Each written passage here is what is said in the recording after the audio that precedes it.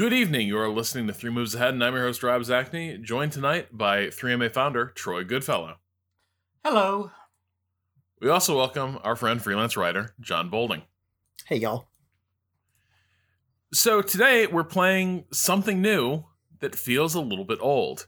We are playing Mobius Front 83, which is a war game from Zachtronics about a perhaps parallel worlds Red Dawn type scenario happening in the central United States in the 1980s, where a group of very stereotypical U.S. troops from any war movie from that period find themselves bushwhacked by an invading army that appears to be another American force. It's an interesting premise. Zachtronics are renowned for making interesting, offbeat games. John, why don't you set the table a little bit? What is Mobius 83, and is it what you might expect when you hear Zachtronics and Wargame? I don't know what you would expect when you hear Zachtronics and Wargame. This is the company that brought us games about, like, organic chemistry. That was their big game last year. It was a game where you do organic chemistry to make drugs and then sell your illegal drugs. And it was awesome, and I loved it. They also made Opus Magnum, that fancy game about magic alchemy processes from a couple years ago that was really big.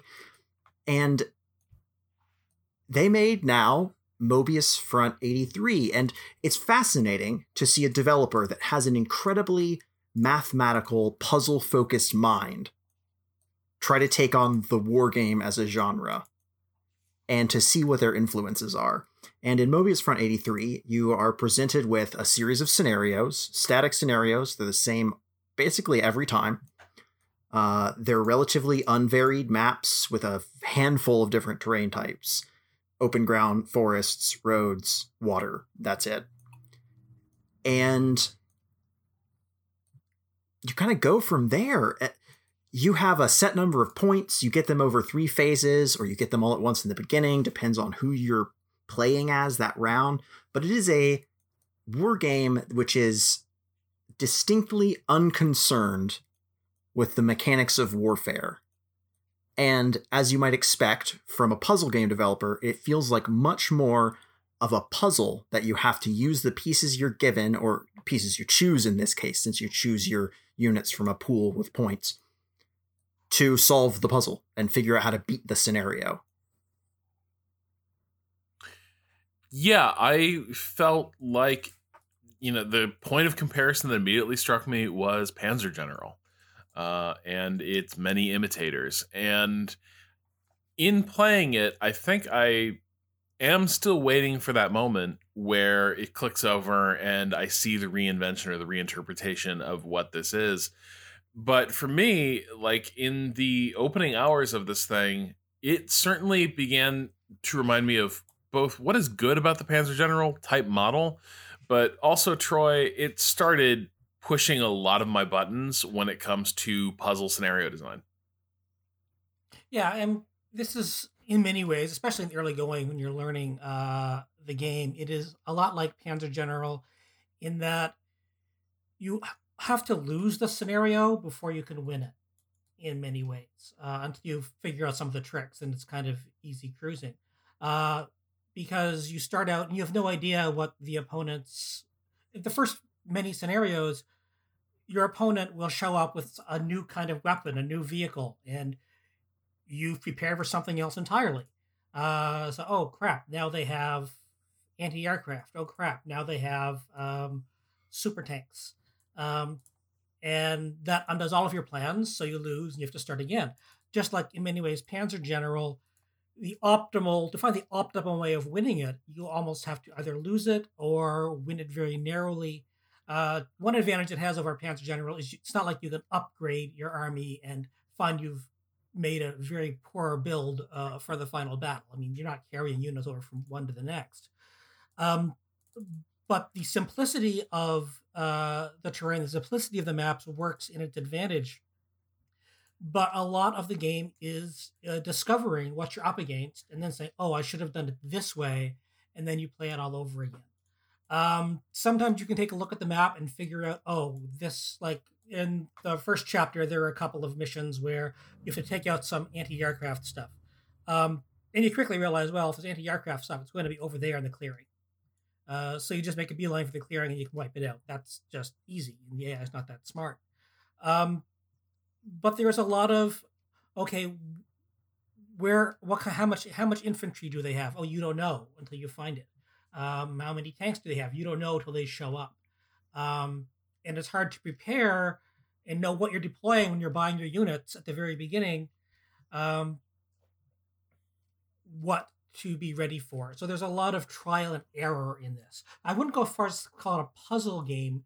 And it's not even puzzly in the way that Panzer General is puzzly, because there isn't a best, there aren't necessarily right answers here. There are definitely a lot of wrong answers. And you can win sometimes through discovering what the great tactical trick of the game is, which is your infantry are going to save your ass more often than you could possibly imagine. It's all about putting infantry in the forests. There's your trick, people. Dump your infantry in the forest as soon as you can, because there aren't any turn limits. Let them move slowly, and because you can't attack an infantry unit in the forest unless you're right beside it, and that gives it an immense advantage. A lot of it is learning the tricks and tips for each of your units, but it is very much a game where you'll fail and then you'll try over again. I think this is also epitomized. I mean, John said he's a puzzle game developer, and yeah, I mean, Space Chem was his first game that I played. It's really a really great puzzle game. There's still some of that here, but a lot of it is in like the mini games. For example, you eventually unlock this signal decoding game.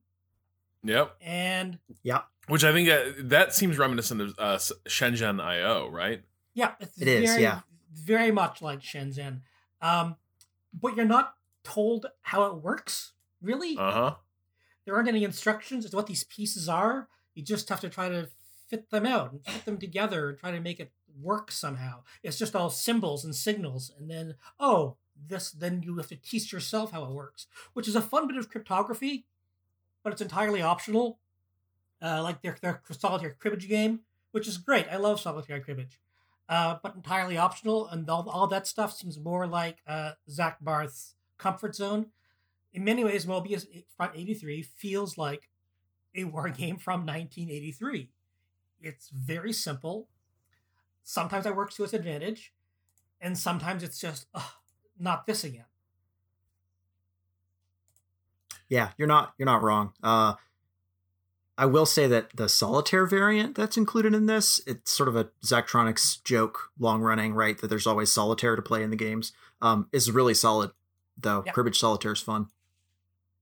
Their solitaire games are always fantastic. Legitimately, like, they published Eliza last year, and that was, I think, one of my favorite games of the year. But the other thing that I played a ton of in that game was definitely the solitaire.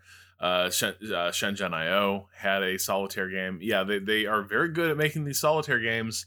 Zachtronics games are fun toy boxes in some ways. They tend to go for that immersive AI look, not AI, UI look. Yeah, and that tends to make them pretty cool conceptually. And it pays off here. It's very slick. I like how the UI looks in this game.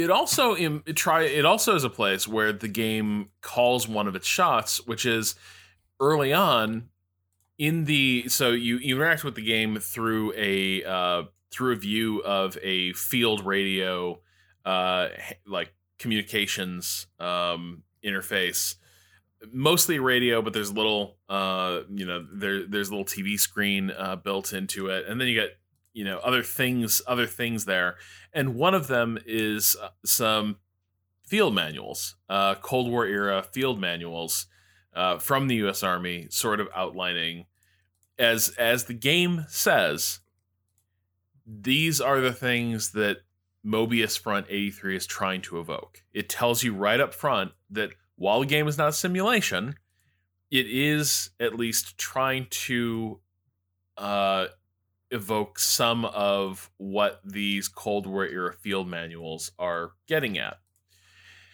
And in this, the two games this reminded me a lot of, this feels like a very stripped down. Oh gosh, what was the So one of the games it reminds me of is Steel Division, with its phased battle structure. Yeah. Not quite the same thing where you have Steel Division is trying to imply like fights keep escalating, so the heaviest stuff comes out in the largest numbers in Phase C. Here, it's a little bit more of it's just a way to drip feed units into the battle and create sort of a sense of continuing conflict and give you an ability to, in the middle of a mission, sort of reappraise what you're doing and either try to salvage something with a rushing reinforcements to a key point, or maybe open up an entirely new approach or new line of attack. But the other thing it reminded me a bit of was Armored Brigade, which we played last year with Ian and Rod Humble, and I think that was a game that a lot of us really enjoyed, and also was trying to get at Cold War conflict. And this reminds me of those. The way it reminds me of Armored Brigade is one of the real dilemmas in this game, and Troy, you already sort of hinted at it. Infantry are enormously powerful, but very slow. And a lot of this game is about using combined arms, mechanized warfare, and rushing these very powerful but very sluggish units to the best position you can without having them get completely whacked on the way, and you lose the entire basket of troops while they are embarked. And so a big part of this game is getting at something that's very familiar from Cold War era war games, which is that battles tend to be fast moving and fast developing, and a big part of the tactical decision making you have to make as a commander is when to embark, where to move, where to safely disembark, and where to set up your weapons that do need to be sort of crewed and staged. And so I think this is where it maybe does differ just a bit from what I'm more familiar with from Panzer General games, where a lot of that is just sending units out there to bump into something, and then it's kind of rock, paper, scissors. This is much more about trying to find a place where you can sort of stage your forces and get set up for the actual fight. Yeah, and it's a lot of the units have like one or two special tricks to them, and some of them actually hamper them. For example, you have some very powerful artillery or some very powerful anti-tank weapons, but they need to set up. They can't move. They can either move or they can set up. They can't fire until they're set up. So if you move them, then they can't fire. They can't set up. If they set up, they've wasted that turn. They won't get a shot off. So you need to be careful of where they are and make sure they're not spotted by a unit that can, say, move and fire at the same time, which are pretty much only tanks that can move and fire at the same time in the same turn. So their howitzers are the same. Very, very powerful against infantry, weak against vehicles, huge range. They can shoot across the map, but very fragile. Tanks are quite powerful because they can move and shoot at the same time, but can be knocked out by an AT weapon, and sometimes not even destroyed. They can just be immobilized if they get damaged beyond a certain point. So they're virtually useless. So you can weaken a tank and then move your guys on if it can't attack.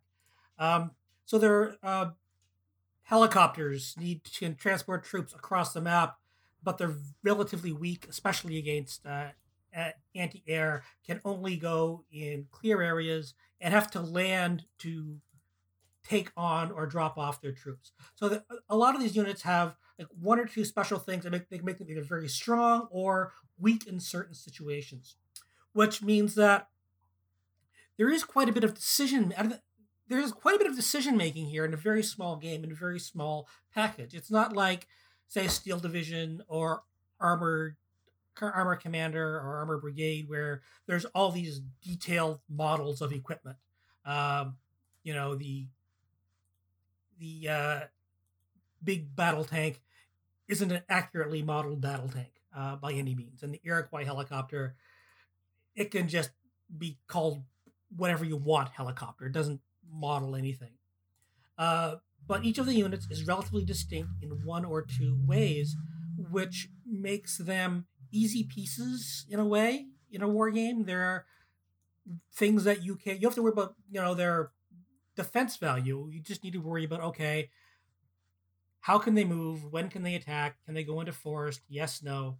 And what is the best way to get through these winding paths? Because most of the maps are set up as kind of like mazes, with clear areas, sometimes a road, and often an awful lot of forest. Because it's set somewhere in the Midwest around Milwaukee, I guess, somewhere. So it is really an interesting. There are some interesting decisions here for its simplicity, and I think, though I don't have a whole lot of like glowing things to say about the game, I do think Zachtronics has to be praised for at least understanding what makes a simple war game an interesting war game.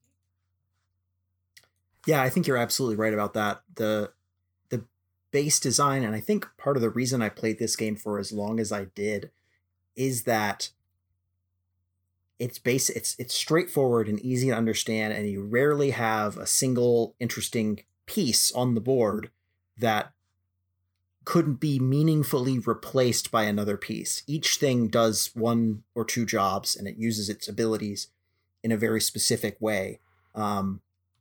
And each of the enemies' pieces is very similar and has an exact use in and of itself. I think the frustration starts to enter the game when you realize that certain things simply aren't reliable. And for me, when I realized that a lot of the game at sort of the higher level of play, right, when you start to get into the later missions, the thing you really have to do is hide a lot, keep your pieces hidden, and very rarely put them into place.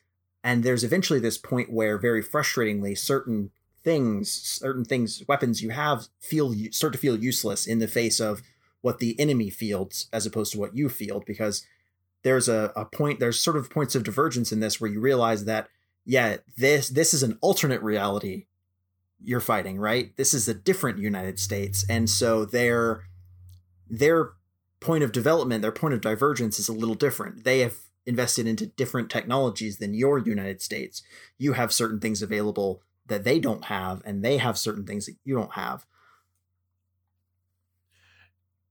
Yeah, I think one of the lessons I sort of felt the game hammered early, you mentioned that a lot of this becomes about hiding. And I think part of that is driven by, I think this would be a very Panzer General puzzle-esque war game if they did time limits, which is really the thing that makes those things feel like trial and error puzzles, right? That you have to hit these victory locations by such and such a time, or you will lose the mission, or you simply won't get enough points off the mission, whatever. But this game doesn't really impose those time limits for the most part. And so usually one of the things that I had to get over with this game is frequently in war games like this, I am sort of taught to sprint forward and sort of just try to make contact and try to basically get some map control early. This is very much like the Steel Division model as well.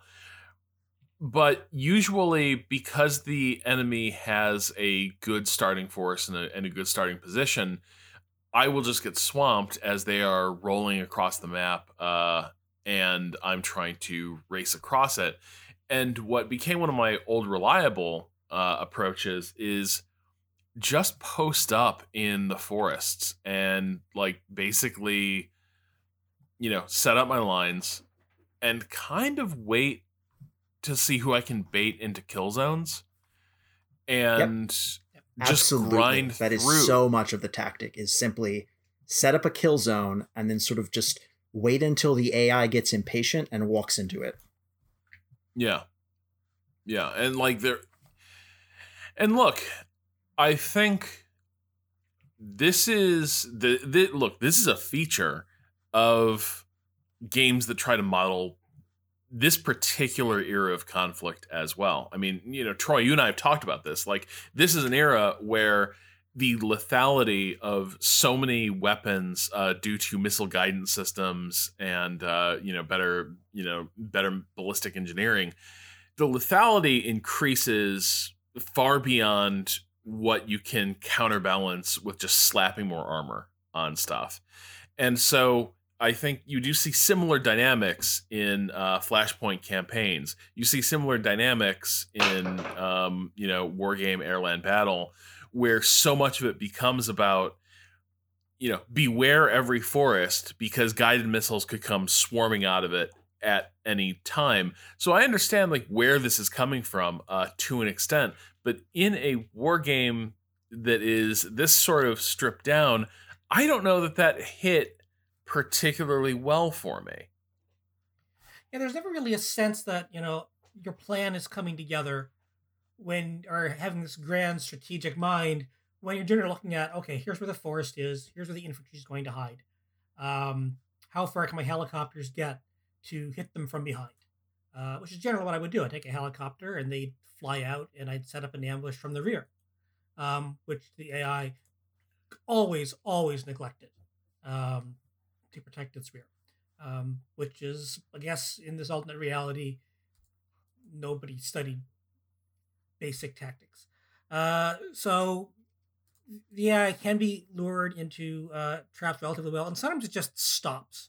Sometimes you will put in a position where the AI will not move.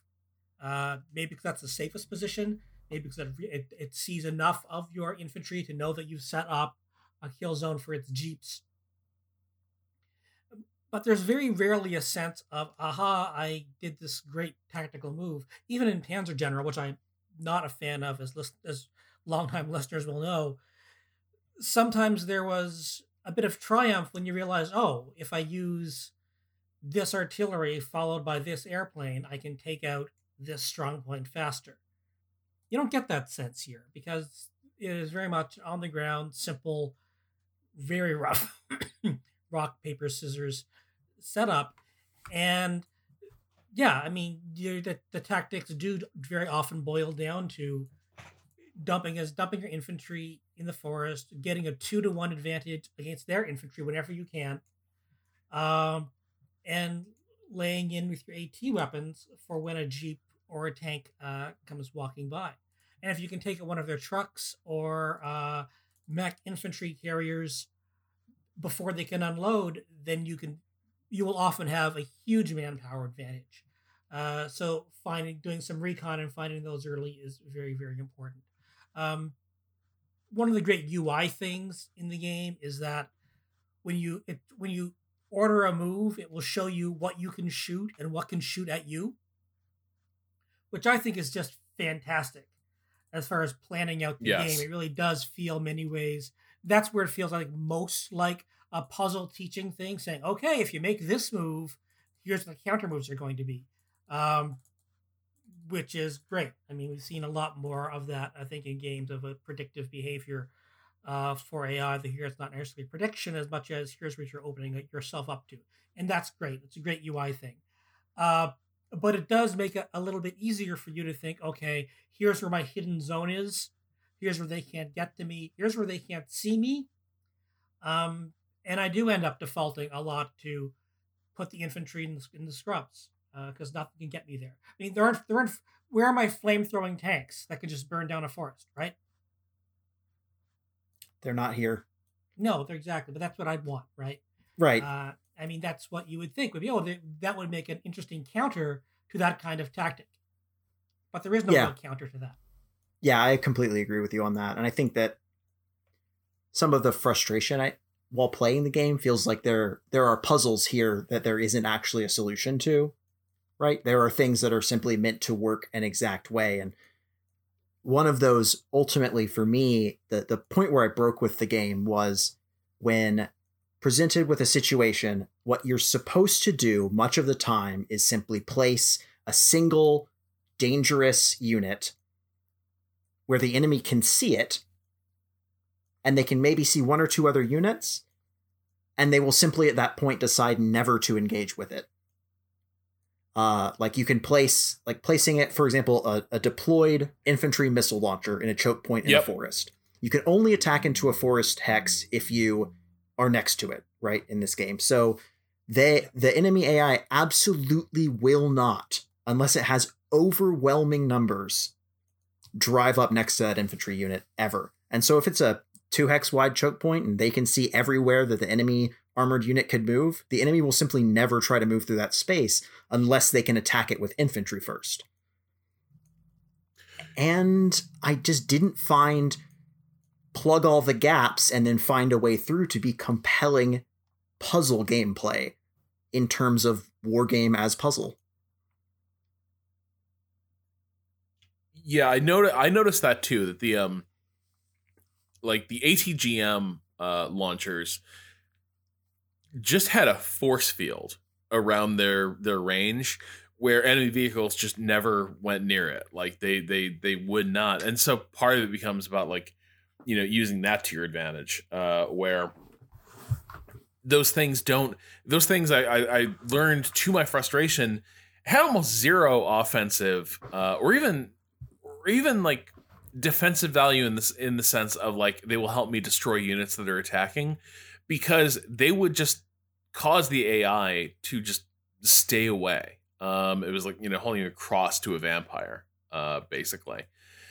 And once I would see the AI sort of get caught in these loops, where they would sort of just be shut down in a part of the map because they just it seemed like none of the units would take like, it's almost like there was no higher level calculation happening with the AI at times, where it would make those moves to just like sacrifice somebody in order to get a favorable position. Like as a player, you're immediately here's a dynamic that's very familiar. It's not about the anti-tank missiles. So because a lot of this game is, do you move or do you shoot? And then you have a lot of infantry fighting in forests. A thing you learn pretty quickly is that when you are better off not moving the contact with enemy infantry. Instead, you want to park 1 hex away from them and hope that they will just walk into you. And then you get that first round of attacking because you know your guys didn't move. They can all shoot, and they're kind of stuck where they are. What I rarely got the sense was that the AI could try something even like bum rushing you, right? Where they just kind of overwhelm your ability to target people down and get in your face. And so you wouldn't see a lot of units checking themselves so that you'd have a bunch of units move into adjacency all at once. Enemy infantry would march pretty reliably into those kill zones, and I wouldn't have to do much. Enemy armor didn't seem willing to roll up like that, where they would sort of all attack a position. That anti-tank missile can only fire once, right? And so to a degree, it's in the armor's favor to rush it, but it just wouldn't. They would just not. It seemed like all those units would look at it and say, well, I will get hammered by this missile, so I'm not going to go there. And they just wouldn't. I mean, because there's no carryover from one scenario to the next, it makes no difference whether you sacrifice a unit or not. Just like playing chess, sometimes you want to sacrifice a powerful piece because it gives your other weaker pieces a better opportunity. And the AI here would not make that sacrifice, would never take a chance on a unit, even to lose it, just to neutralize something else that's going on or to open up an opportunity. It's very risk averse. I saw the AI make those kinds of sacrifice plays in the later missions where they so extremely outnumber you that if they're looking at like 3 or 4 to 1 odds they'll make sacrifice plays. But that is outlandish, right? Yeah, is it really even a sacrifice at that point? Yeah. No. Well, and that's a question too. Like when they've got those kind of numbers, because you can't stack units. So to agree, there's also a problem of units just will need to move, and eventually you'll run out of space to advantageously deploy, and you'll just have to move out. But yeah, it felt very much like the enemy units fought as very like atomized actors, and that's fine. Like that's true to a lot of games. But you want a feeling of there being a little bit higher level decision making happening somewhere, and I rarely did, and so it felt a lot like these scenarios was mostly about just arranging sort of the kill zone meat grinder thing, and then just kind of walking it forward across the map, because I had plenty of time to do that. And it was neither what I would want from a puzzle like war game, but it's also not really what I would want from just a general purpose, like your more general type war game, right? It wasn't generating like dynamic battles where I didn't know what was going to happen. There was a lot of tactics by rote that I was employing. Yeah, I agree with that. Can I take a crack at why I think you felt that way, though? Yeah. So I found that I thought one of the biggest problems with this game was how random so many of the results are. And it's hard for me to say that because I am the person who's usually like, yeah, man, sometimes your cool, surefire, instant kill weapon just doesn't work. That's how the real world is. But so little else about this game is simulating any actual military reality, any nitty-gritty detail, that the problem I think you end up with is that for all that you can scare the enemy, you can rely on your own weapons very little. And the enemy's the same way. You can set up the same scenario in two different situations, and you can end up with wildly divergent results simply because this time your ATGM shot did 2 damage instead of 6. And it's that randomness, right, that really kills it as a puzzle war game and turns it into a situation where you can figure out the perfect solution, and then you just have to trial and error it over and over until you get high numbers on the combat rolls and you win. Whereas in a more puzzle-like war game, I would feel good because I'm like, okay, I know how to trade pieces. I know that this will be reliable in some way or another. Or in a more random war game, I can say, well, you know what? If those infantry charge into the open, they might just not die. Which could happen, right? A few times it's happened to me in this game where I was like, okay, well, like, this is the end of We Were Soldiers. Put on the bagpipes. We're charging across that open field to blow stuff up. And it just worked against all. I think it shouldn't have worked, but it did. Just because they did 1 damage instead of 2 a bunch of times with machine guns.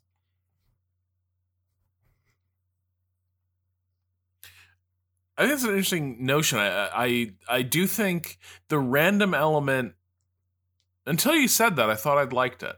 Because what they do here is they create, it doesn't look that random. They show you what the bounds of randomness are, right? So like a tank can do, your average tank they give you at the start of the game, I think, shoots between a 4 or a 6, right? It's like a 2 to 6, but if it moves, it's 1 to 4, right? Yeah. But then the way armor works in the game is it takes 2 points of damage. So depending on how much armor, if you have a point of armor, it just deducts that amount of damage from the incoming shot.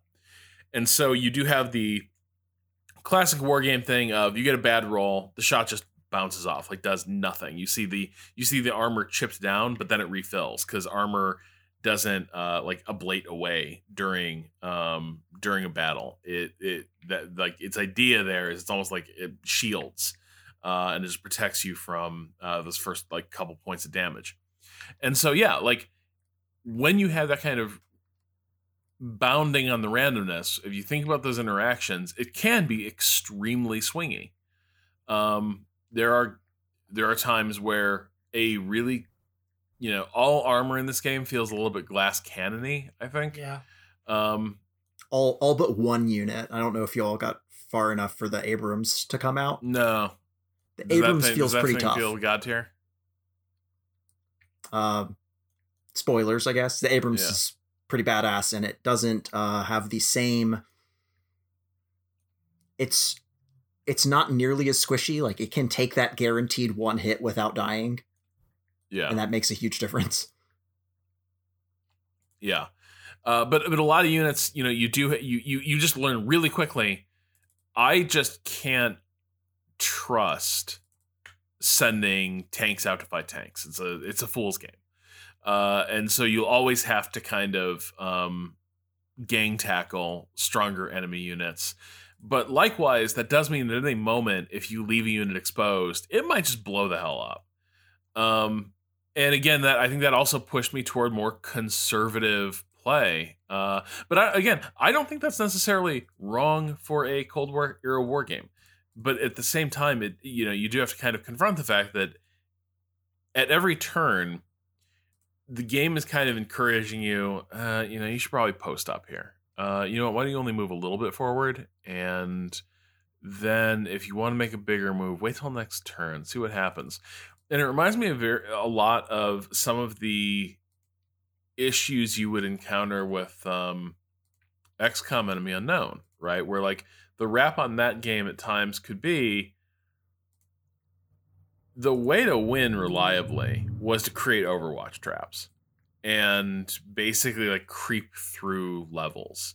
And XCOM 2 tries to mitigate that, but ultimately like foundational to that design is this notion that reaction fire and forcing the enemy to walk into your your attack radius is way more powerful than you conducting some sort of flank maneuver to sort of expose them. And I think this game has that problem, but almost on steroids. Yeah, you're completely right. It has that problem. It has that design. And then the AI is programmed to never walk into traps. Yeah. And that really... Did you ever see it like doing almost like get stuck in a loop where like you'd see tanks basically like circling the parking lot? Absolutely, yeah. Yeah.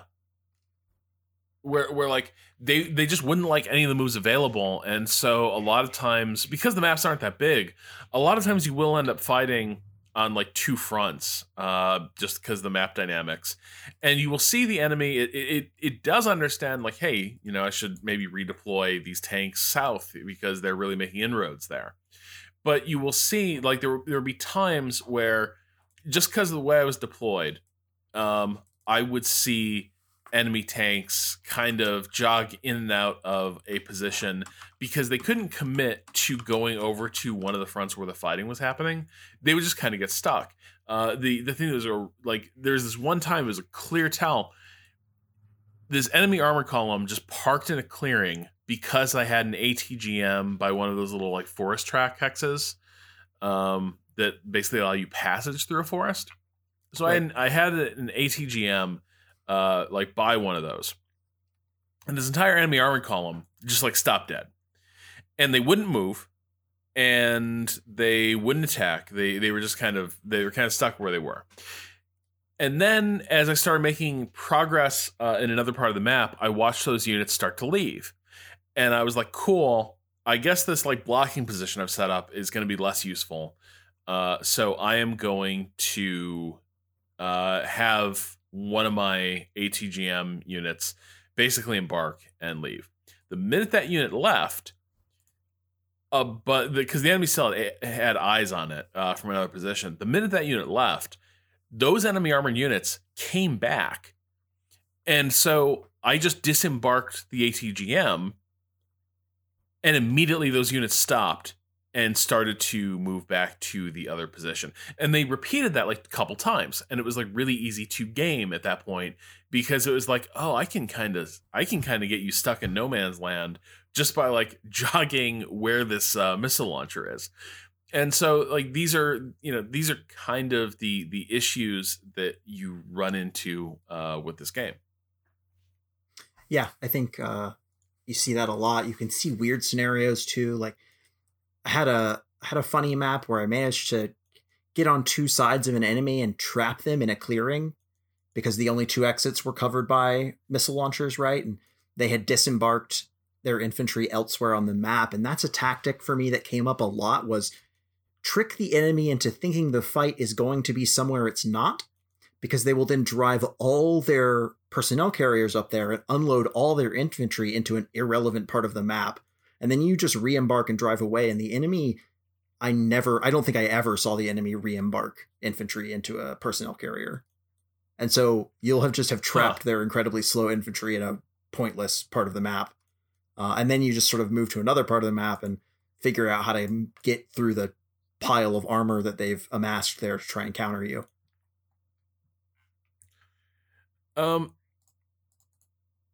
Troy, I think one of the things that I kept returning to as I played this game was, as sort of stripped down sparse war games go, I don't think this is necessarily a bad effort. Like, I have all these criticisms of it, but in terms of like quality of life playing the game, it's very snappy. It doesn't take long to suss out, okay, here's how this game works. Here's how the tactics work. I think in terms of it being a decent, accessible approach, it being slick and really attractive, I think it works on all those fronts. And the thing I was left wondering was, what does it turn out? What did I want from a Zachtronics war game? Right? What are the things that I would like to see a studio like this address in war games? What were the lessons I would have liked to see them draw from other games, and then what were the problems I'd want to see them solve? I mean, this isn't his first strategy game. He made a Civil War mech card game about 7 or 8 years ago. And it was a card battle game, and it was kind of fun and kind of cute, but it had some real character to it. And even as puzzle games, they're full of character. This didn't have a whole lot of character for me. It had lost some of the Zachtronic feel here and there, but didn't have a whole lot of personality. Because the game itself is, kind of dry. Your units have their behaviors and their expected outcomes, and they smash together. Even the in-between scenario dialogue vignettes, where you got the hardened Vietnam vet and the skeptical privates, and everyone's are they the Russians? No, they're speaking English. Who are these guys? And all that's kind of silly and doesn't have a whole lot of personality to it. So I think I'd be kind of expecting from the studio a little more of an out of left field perspective instead of this kind of, very basic, very straightforward war game. Which I mean, you're right. It is fine as a very basic war game, but it's not the type of war game like, this is a starter war game, because nothing you learn here can really be moved on to anywhere else. You're not going to be learning anything really about tactics. You're not going to learn a whole lot about the era. You're not going to learn anything about equipment. You're not going to learn a whole lot about beyond the basics of stay away from the big guns, bad things hide in forests. Very straightforward, very great. But that's not a lesson you can take forward into other war games. So it's a great casual battle experience, and there's some nice moments to it. And like I said, there are a lot of things I really like about the way the game has been designed. But yeah, from a Zachtronics war game, I was probably looking for a little bit more character, a little more something a little bit more peculiar. I think it seems very straight. This seems very 1950s, businessman type war game. Yes, you know what? It feels like it would be perfectly at home sitting, and this is a backhanded compliment if I've ever given one on this podcast, and it feels like it would be perfectly at home sitting next to Tactics on the shelf. Straight up. Like, 1950s war game is an excellent insight, Troy. Yeah, it's very bookcase games. That's for sure. I think when I think about this, I think I would have. I guess I had this sense that there might be more complicated interactions between like there's a little bit of this in that a lot of weapon like your units have these abilities. Tanks can shoot a machine gun, they can pop smoke, they can shoot a main gun. I guess I was also looking for a little bit of maybe some of the electronic warfare type stuff you might find on a Cold War battlefield. A little, and not in a mini game that exists outside the war game, right? But maybe a little more playing around with this notion of detection. If you can see it, you can kill it.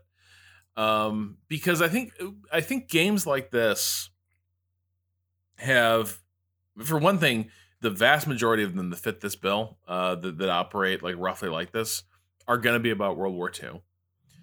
And I think part of that is because it is a little bit more forgiving to give you this idea that, you can just sort of let these units bash into each other and trade body blows and then let the rock, paper, scissors of it all work itself out. And here, it does note that units are incredibly vulnerable when they're embarked. Being visible to powerful guided weapons is really dangerous. But I was looking for a little bit more of a game that would do something with those insights. In the way that like air land battle, one of its major insights is that information is uncertain on the battlefield, right? You can see things, but that doesn't necessarily mean that you see everything in a space. Units have different profiles. And so it creates these interesting margins of uncertainty, where you have an observed part of the battlefield, but that doesn't necessarily mean something couldn't have slipped past. Here, everything is just kind of laid out for you, and there's no way to really interact with the fog of war or the uncertainty of the battlefield in any kind of interesting way. And so it becomes a very World War I like game in some ways, where it's a lot of long lines of troops, trading hits, but not a lot of interesting ways to break those stalemates, break those standoffs. And I was hoping that there might be some kind of idea about how to capture the way tactics of this period and the tools of warfare of this period could be utilized both to be really powerful on the defense, but also to allow breakthroughs and allow workarounds for these dilemmas. And there's just not. It's an 80s. It's a very 80s flavor, but there's not a lot in terms of what can these units do that's really interesting. Yeah, you're very right, and I think that I got really excited and I got really interested in the idea that like they give you this cool weird calculator, right? And a lot more interesting stuff could have been made of the unknown of this game, this is a different track of development that the United States maybe could have taken. They've got these very French, like the alternate reality US very early on, you see they've got these French style like 6-wheeled gun carriages instead of as many tanks as you have. And later on, there are a few moments of sort of the Zachtronics brilliance where you get to see these snippets of everyday life. And one of them is an intersected bit of communications where two enemies are talking to each other, and they're saying like, can you imagine, like, look at the crazy weapons these guys have. Can you imagine what kinds of wars they must have had? Right. Because the other side clearly doesn't didn't fight Vietnam, right? Yeah. They don't have nearly as many helicopters as you do. And there's little bits and pieces like that could be fascinating, but instead what you end up doing is you have a scout unit, right? You can deploy like a scout helicopter in some missions, and you'll deploy it the first time you play the mission, fly it around, see where all the enemies deployed from, and then restart the mission. Because that was a wasted point, but now you've got the value out of it. And that's kind of it, right? That the E-War stuff isn't there, and there's interesting stuff with laser guided bombs in some of the missions, and that's fun to use, but it does capture a more Cold War maneuver warfare flavor when you do get to use it, because you've got these devastating special operations teams that can kind of just pop out, they can move and then laser designate something and then just erase it from the earth. And that's neat, but the rest of the game doesn't quite have that going.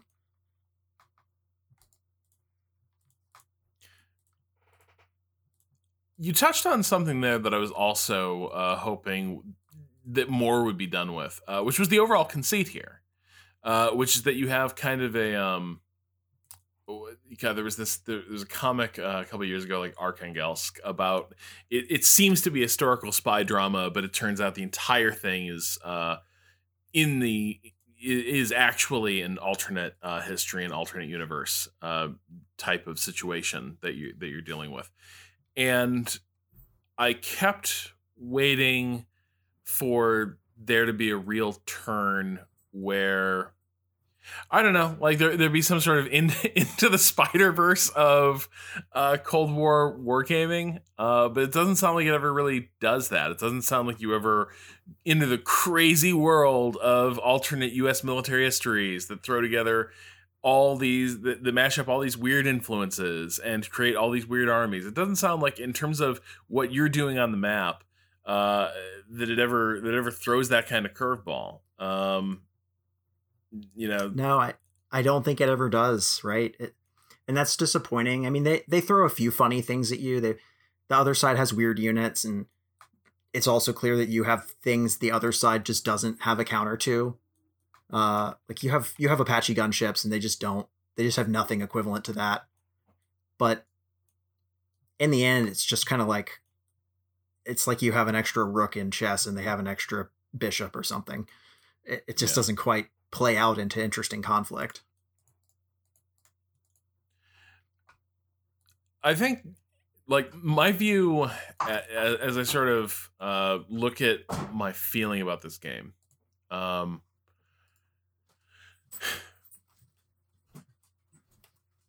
I think it can be easy to look at war games just as an idea and think that is a really hidebound space where it would not be hard to do something interesting.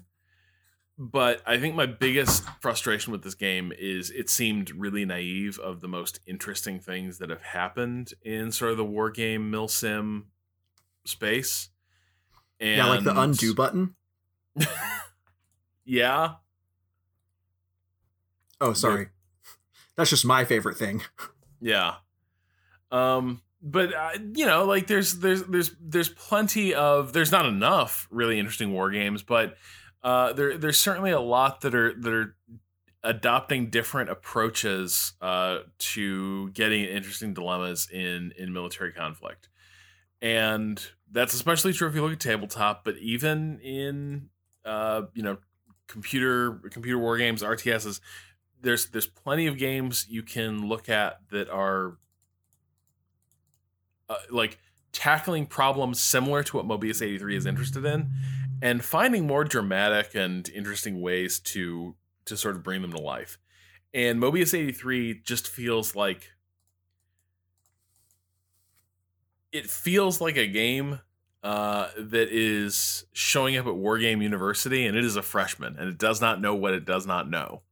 And that's not going to stop it from putting its hand up and being, and sort of holding forth. But from the standpoint of somebody who plays a lot of these fucking games, including, some of the things this is kind of aping, that I think are already kind of outmoded.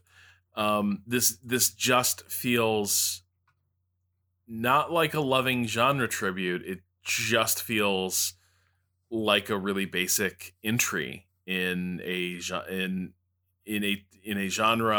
that has gotten a little stale. Yeah, I think you're very much right. It's a pretty weak game in the same year that Unity of Command 2 exists. And that's harsh on it in the end. Troy, any final thoughts or feelings about this one? I mean, I'm glad it's out there. I'm glad it exists. I think there are enough, positive things about the game, and it's a reasonably, I mean, it's a reasonably priced game, right? It's like $23 Canada, so it's like $20 US. If people want like a casual, just dive around and blow things up, and the solitaire game is very good, and I still haven't figured out I still haven't figured out the signals game. That's really a pain in the ass to try to figure out. I am not good at that. Even the tutorial kicked my ass repeatedly. I quite like the signals game. A thing I can say for this game is that no matter what mood I'm in, when I open it up, unless I'm like, it's time to play a shooter, if I open this game, I will find something fun to do. I'm either going to play a war game, or I'm going to do a puzzle, or I'm going to play solitaire. It does have... It's not a game you would sit and play. I mean, you play for multiple hours. This is a game you play a couple of scenarios and put it away. It doesn't have really a lot of immersion. It does have, the maps are repetitive, but can sometimes be a little bit of a challenge. I'm only a little bit into the second chapter, so I haven't seen a lot of the high-level content yet.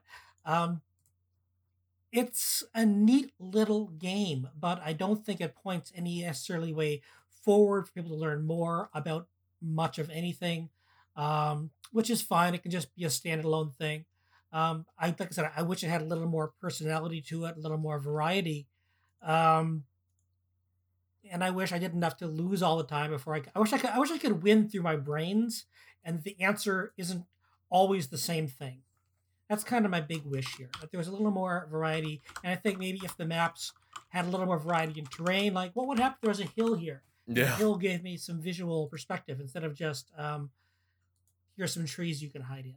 A little more elevation would be nice. There are lots of things that would be relatively easy, I think, that would make this a much more interesting game tactically. And like you said, Rob, a little more of the early electronic warfare you would have in the early 80s. I mean, a lot of this is still very, very basic, but they're still working on it. This isn't like the Soviets showing up with a whole lot of jammers. These are, Americans from an alternate universe going through a wormhole. I think there are quite a few options that could have been pursued, but I am very happy. I'm kind of glad he's gone back to strategy games. I think he does have an interesting. I think Zach Barth does have something to contribute here, and I hope he comes back to them. I think. Yeah, I can only hope that for all the bad things I've said about the game, it's really pretty. The art's solid. The music does the job. I didn't turn it off, which is always a compliment for me in game music. And it is interesting to play. It's not fun. I would love to see another crack at a turn-based strategy game from this dev. And because I think that Zachtronics is one of the best developers working today, simply in the kinds of games they make that no one else seems capable or willing of making. And so strategy as a space obviously is my favorite space that I would love to see them do more work. All right, I think we will leave it there for this week. We hope you've enjoyed the show. This episode is produced by Liana Hafer. 3 Moves Ahead is hosted on the Idle Thumbs Network. You can learn more about the show and discuss this episode with our community at 3movesahead.net or follow us on Twitter at twitter.com/3ma. Finally, 3 Moves Ahead is supported by listeners just like you on Patreon. You can more at patreon.com/3ma. It also has further information about our super secret Discord server where we occasionally talk about strategy games. Anyway, we'll be back next week with another episode of 3 Moves Ahead. Until then, for Troy, for John, this is Rob Zachney saying goodnight.